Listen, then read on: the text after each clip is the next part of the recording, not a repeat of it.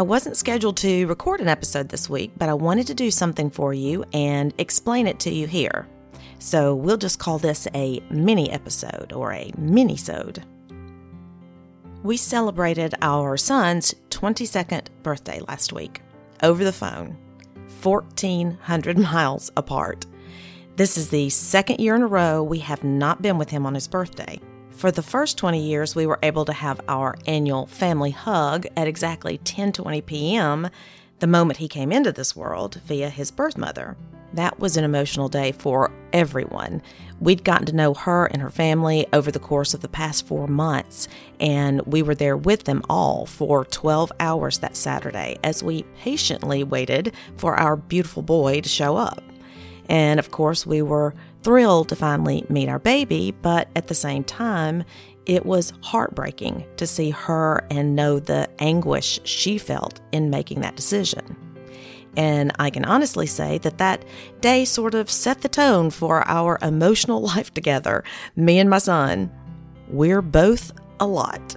My husband being the laid-back, calm, soft-spoken, never upset, never flustered type.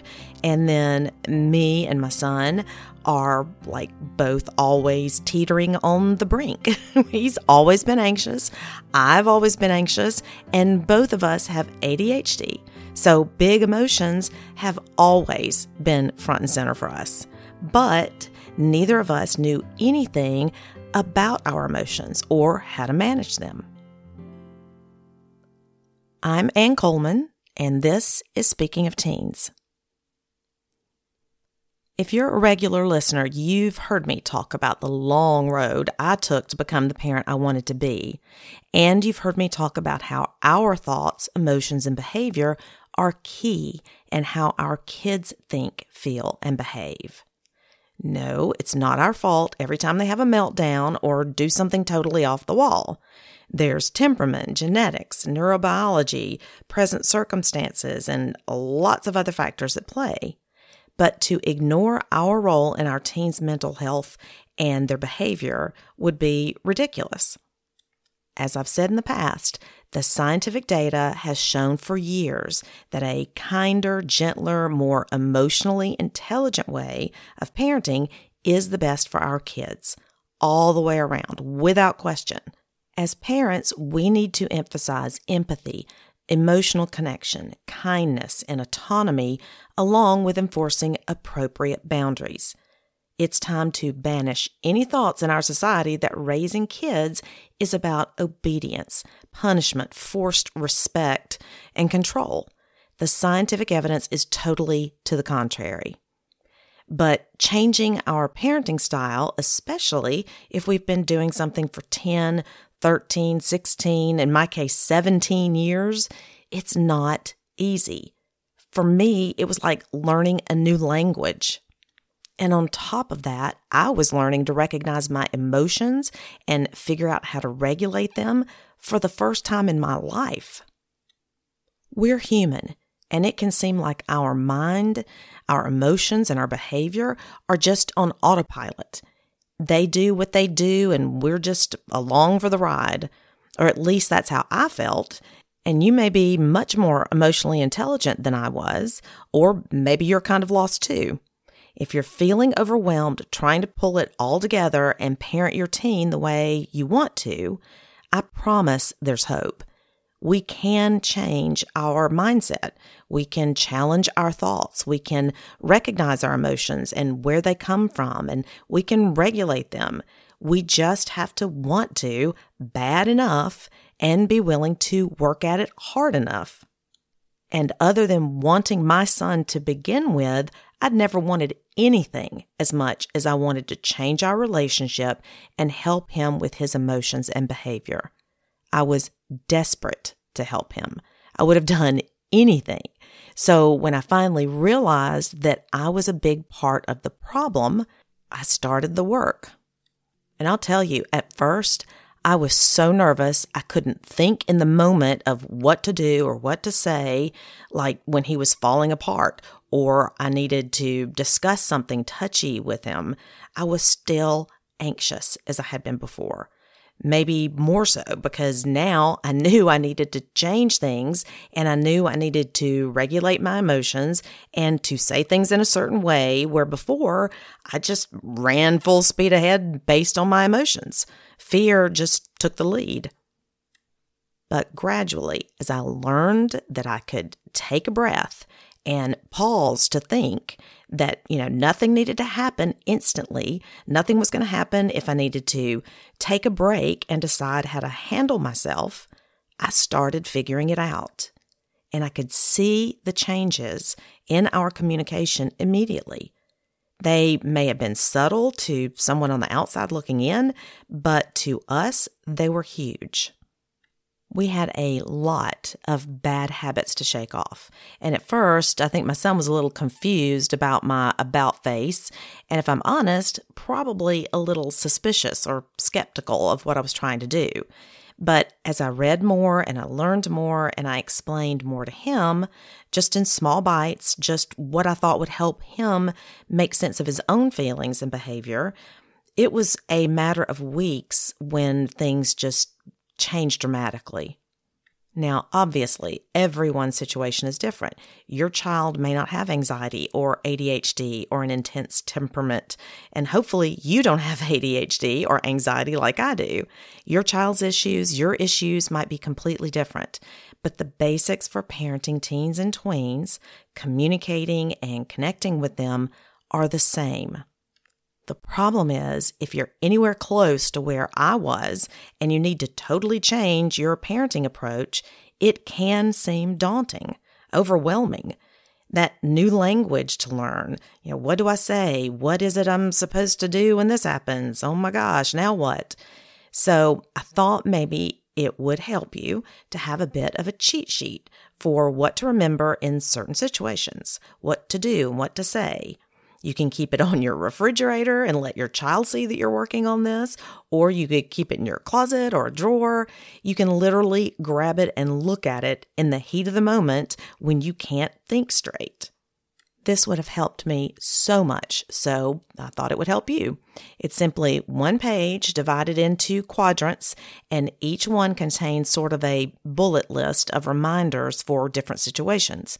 What to do when they're emotional, what to do when you're feeling emotional, what to do when they've made a mistake or broken a rule, and what to do when they want to do something that maybe you've not discussed before. You'll see the main theme for the whole cheat sheet is connection, because connection is the whole theme for parenting your child, your adolescent. Connecting when they're out of sorts or having an emotional moment, connecting when they've made a mistake, broken a rule, or they've asked to do something and you're feeling emotional. Having a deep emotional connection to your teen rather than you trying to control their behavior is what will help them make good decisions and stay safe, as well as stay mentally healthy, which is obviously what you want to do. Your close connection can prevent them from doing whatever they can to avoid you or keep things from you. Now, I'm not going to say they're going to share their whole world with you because of this connection. They certainly won't. But they are much more likely to keep you in the loop, to ask for your advice, to confide in you, to trust you over a friend, to hear your voice in their head when they're in a tough situation, or even to text you when they're in a tough situation. You won't be able to lecture them into doing what you want. You won't be able to punish them into staying safe or making good decisions. But if you have that connection, they're more likely to keep you close enough that you can continue to influence and guide them. Go back and listen to episode 26 if you need more of an in-depth reminder about how to maintain that connection. The cheat sheet is divided into 4 quadrants, and I'll explain each of these, and if you need to, you can come back and listen to this after you've downloaded it and have it in front of you. The first quadrant, what to do when they're emotional, basically reminds you of the elements of emotion coaching, what to tell yourself and what to say and what not to say. You can also go back and listen to episode 6 for a refresher. Buying the book, No Drama Discipline by Siegel and Bryson wouldn't hurt if you're having a problem with this. It's for parents of young kids, but if you're like I was, starting at square one, it's very helpful. There's also How to Raise an Emotionally Intelligent Child by Gottman, who actually did the research that discovered emotion coaching. And I'll link to both of those again in the show notes. The second quadrant, What to Do When You're Emotional, gives you some tips and reminders before you blow your top. If you can stop and look at it, even that will help you calm down. But this cheat sheet helps you remember that being able to regulate your own emotions is paramount to the connection with your child. And I know I say child often, but whether they're 10 or 22, they're still your child. So you know who I'm talking about. In this quadrant, I give you some questions to ask yourself, things to do, some self-talk. It will help. And the third quadrant is a list of things to remind yourself of when they've gotten into trouble, when they've made a mistake or broken a rule. You'll want to remind yourself that all kids want to do good. They don't want to give you a hard time. They're not trying to manipulate you. If they've done something wrong, it's because their brain is incapable of helping them in that moment. You'll want to stop and examine whether there are natural consequences for what they've done or not done. For example, if they didn't wash their clothes over the weekend, their natural consequences are that they'll have no clean clothes to wear for the week, or they'll wash them during the week. There's no need to take their phone away or do anything else. They're learning the hard way. If you've worked with them already to come up with the rule and the consequences for breaking it, then your only role is to enforce it consistently. And if something happens that you've not discussed with them before, as it often does, then now is the time to discuss what will happen. But there's a lot to this, so go back and listen to episode 22 if you need a refresher on the details. And I listed some resources in the show notes there as well. It's critical that you get this right because there can be a fine line between consequences and punishment, and you do not want to veer into punishment territory because it will definitely impact your connection. In the last quadrant, I gave you some things to remember about setting rules with them or for making decisions about things on the fly when you haven't discussed it before. Like that weekend ski trip with someone's 21-year-old brother as the chaperone, or a request to dye their hair magenta.